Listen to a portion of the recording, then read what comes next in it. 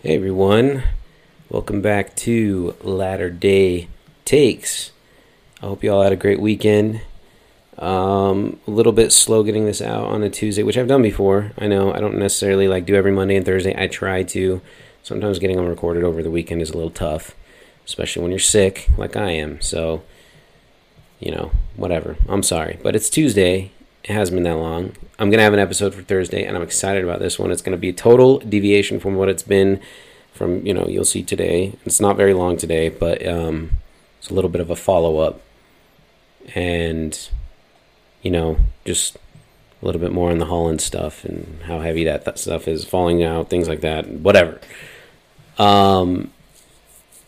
But it'll be good this Thursday because what we're going to do is talk about this funny story of a friend of mine that got arrested at a BYU football game, after a BYU football game. And I thought it was relevant because we're coming into a BYU football game this Saturday. So excuse a lot of the BYU sports topics and the football topics that are going to be obviously happening throughout the podcast, basically from next episode forward. Now, granted, I'm still going to have other random discussions, and I still plan on talking a lot about society and culture.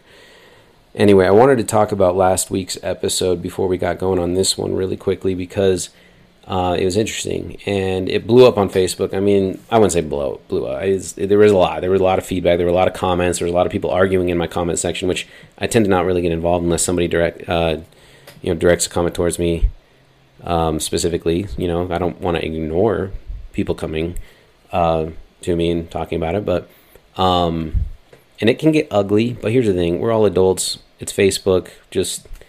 I'm not going to intervene. I'm just not. I'm just going to let you guys do your thing. It's just unfortunate that we can't be a little bit more civil sometimes. Not saying that there was a complete lack of civility on that thread, but I didn't even read through all of it, admittedly, because I just didn't want to take the time to watch how people fight. But whenever people address me directly, I always respond, and that came in the form of some on that Facebook thread and things that I hashed out, generally outside of Facebook, actually, because I don't like having to really go back and forth in a public forum for everybody to see, because I think some people, not talking specifically about the people that I had back and forth with in an open forum, but I've seen it before where some people are posturing because they know others can see it, so they're not exactly acting true to who they really are, and that's why I really like doing it independently from that.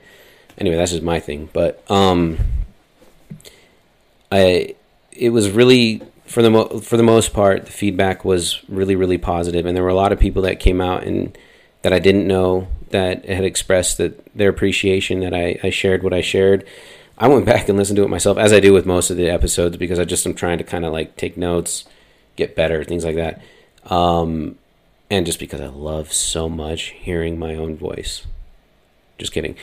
Seriously, I go back to, and I actually just kind of have to power through because I'm don't necessarily like listening to all this. But I went back and there were some things that I was I left out some parts here that I wish I would have talked about. I didn't really articulate that as well as I thought I had. I guess we're all our own biggest critic, but at the same time, I felt like there were some things left on the table that I wasn't able to really articulate and execute that well. I'm sorry about that, but it happens. It was kind of a high-pressure situation because I really wanted to get something out there, and I tried to formulate my thoughts in a way that made sense. I think it did for the most part, and I hope it certainly resonated, and it did to a lot of you who reached out, and that's exactly what I'm really appreciative of.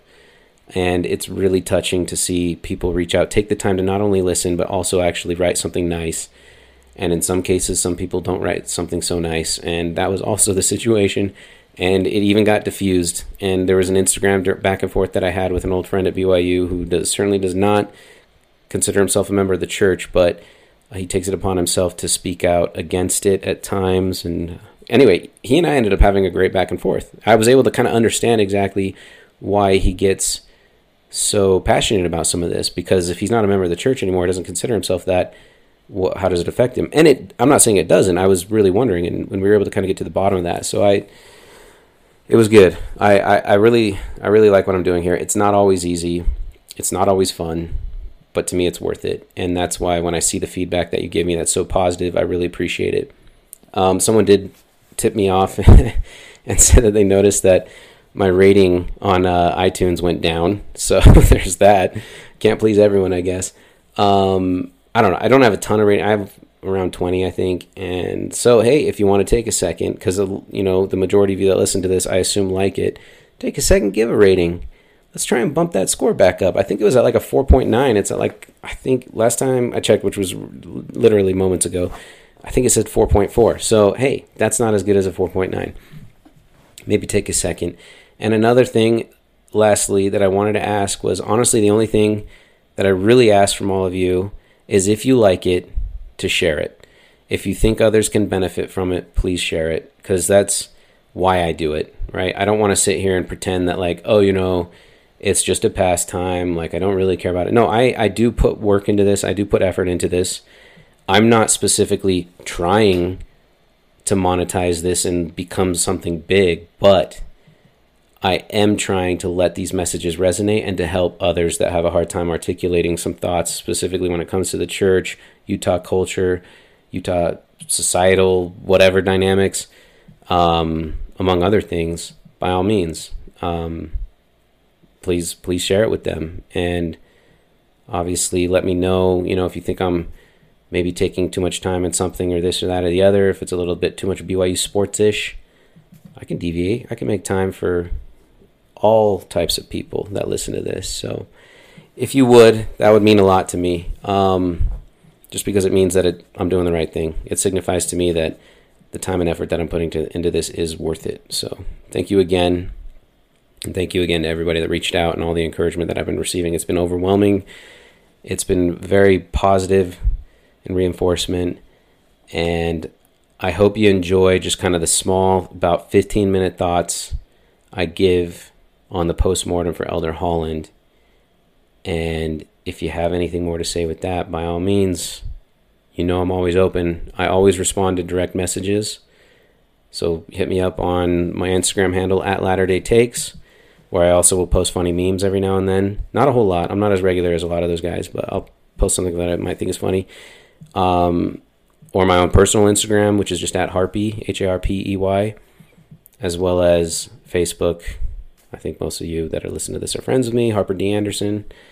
And my Twitter account, which is Harper D. Anderson as well. So there you go. If you want to reach out. I always respond to direct messages. I don't always respond in a public forum unless it's directed to me specifically. And you know why, as I explain that. Hope y'all are having a good one. Have a great week. It's exciting for those college football fans. We're coming right into it. The Utes are playing on Thursday, and I hope they lay an egg and lose to Weber State somehow miraculously. Or not, I don't know. Because if they lose to Weber State, there's no doubt they're going to kill BYU. So anyway, maybe they should beat Weber State, and then BYU can beat them the next week. There we go. Anyway, I'll be at the BYU-Arizona game this Saturday. Maybe I'll see some of y'all there. Have a good one. We'll have an episode for you on Thursday as well. Take it easy. Mormons are really nice people. Totally nice. They are the best cult. Have you ever, under the influence of alcohol, questioned the teachings of the Mormon Church? Well, these Mormons are so nice. Everybody's so nice. Everybody's so nice in Utah. They're all Mormon, right? Yeah. So they're not drinking. And they're like not cussing. They're like, Slovis, you stink. I'm afraid it was the Mormons. Yes, the Mormons were the correct answer. Because God loves Mormons and he wants some more. Shout out to the Latter-day Saints. So, how'd you like the new bumper? Change things up a little bit. Wanted to expand beyond just Mr. Joe Rogan. As much as I love him and his podcasts, I thought it'd be nice to branch out a little bit, throw a little Michael Scott in there, I think that's the Book of Mormon musical, the God Loves Mormons and He Wants Some More. I thought that line was hilarious when I first heard it. Among a few others, of course. Keaton Slovis making an appearance for USC quarterback. But anyway, hope you liked that. Today's episode is going to be kind of heavy again, just like last week's. I felt like there were some things that needed to be addressed because when I last posted this, there was quite a lot of feedback. And for the most part, the feedback was extremely positive. It was overwhelmingly positive. There was still a handful of negative feedback that I got for talking about Elder Holland's speech that he gave down at BYU, but that comes with the territory. You know, I realized a while ago that, you know, if I'm going to put myself out there, I'm going to get a lot of feedback for better or for worse. And as long as it's still more positive, I think I'm doing all right. And I do have to take the bad with the good. It's just part of the game. But I do appreciate everybody who's reached out. And then there's even those that are just kind of down the road, down the middle of the line, that will reach out and kind of pick my brain a little bit more. And I, in some ways, especially appreciate those more, because it's like they're asking for clarification, or they're wanting to kind of further explore some things. They're kind of letting their own brain maybe realize how they actually think and feel about some things. But anyway, what I wanted to talk about today, going off of President Holland's speech and kind of the feedback and the falling out, or not falling out, I guess. I didn't have a falling out with anyone, but not at least not over that. I'll get to there was a little falling out I had with somebody, but I'll come a little bit later. So I'm calling this episode the Holland Postmortem, because there's been a lot to talk about, a lot to discuss with a lot of people, over social media, text message, and personal conversation, things like that. But I think the biggest takeaway from the situation with Elder Holland is that we are truly living in unprecedented times. It's fascinating, it's sad, it's incredible, and it's depressing. Insert whatever dramatic adjective you'd like to there, and it basically fits. It's all those things, it's depressing to witness firsthand members of the church, us, enter this uncharted territory. I think for the most part, most of you know what I'm talking about, but to be more specific, for the first time in my life, I've seen active members of the church, members who say they have a testimony of the gospel of Jesus Christ, not saying they don't, for the record, are now openly apologizing for, criticizing, and in some cases even disavowing current apostles of Jesus Christ. I'm sure I'm not the only one who's seen that out there on social media. I think plenty of us have. And as Kramer once said about seeing a cinnamon raisin bagel, I never thought I'd see the day. Sorry, I couldn't help myself. I just had a Seinfeld reference in there. But I was talking with some family members the other day, and it came to mind that when I was younger, I remember hearing the prophecies of many church members falling away from the church kind of towards the last days. I think we're all familiar with those. There's that quote that we're seeing a lot more now that says, if it were possible, even the very elect would be deceived. And that's if it were possible, right? So how do we become the very elect, right? We don't want that to be possible. But that's I guess, for everybody to answer on their own.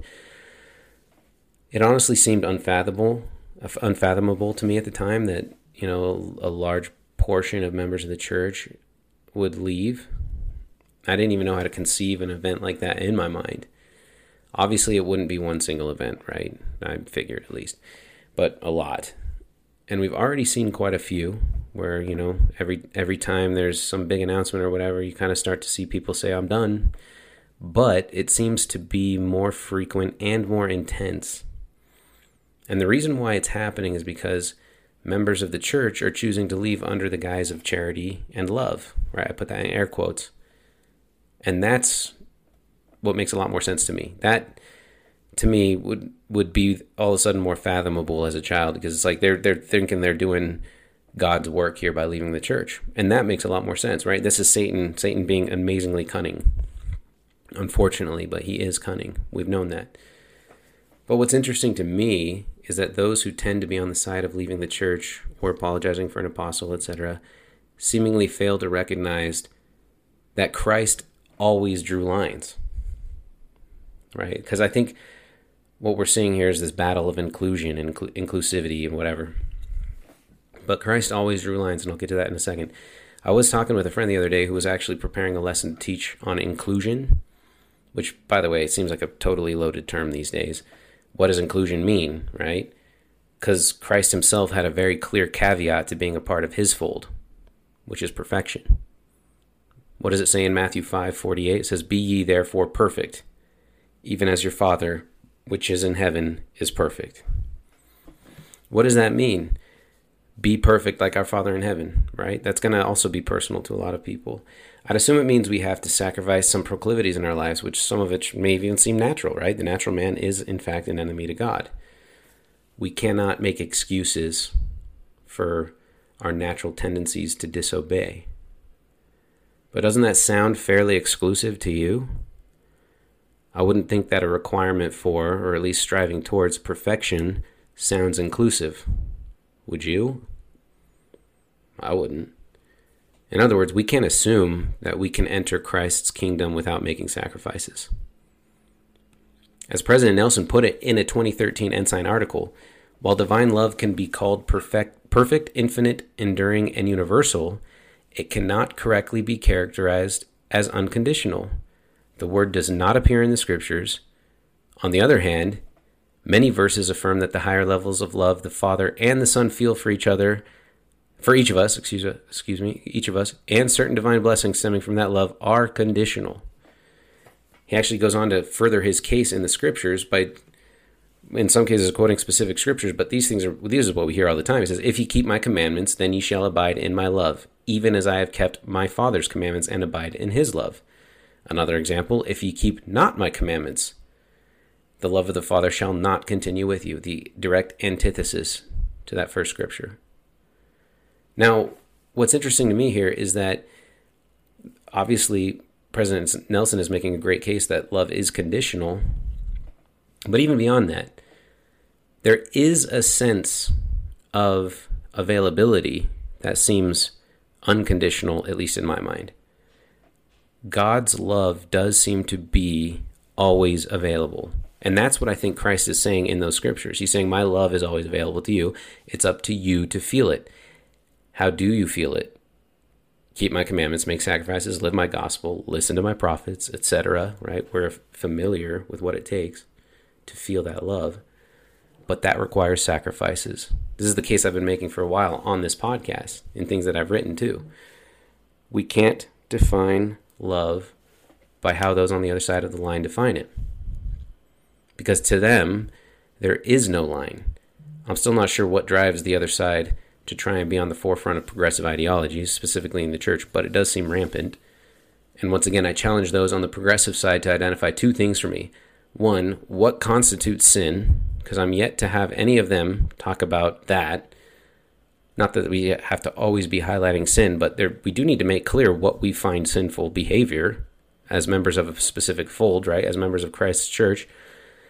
And I don't want to hear those keywords. I've said this before on a podcast. I don't want to hear those keywords that we're hearing today, like of the world, racism, sexism, homophobia, because honestly, we can all agree on those pernicious acts. You know, as long as they're legitimate, which again, on that note, it does seem like the supply of those terrible atrocities don't seem to be meeting the demand. It just doesn't. However, I digress. So that's the first one. What constitutes sin in their eyes? And then the second one, what is it that you would defend about the church currently? Now, I'm not saying they don't have a defense for the church. I would imagine some of them do, maybe all of them, but I don't know, maybe not. But it would be very interesting to hear what they had to say. I think it'd be pretty telling about their mindset of the church and what the church's role is in their lives or in the world. What is the role of the church in the world? Unprecedented times, indeed.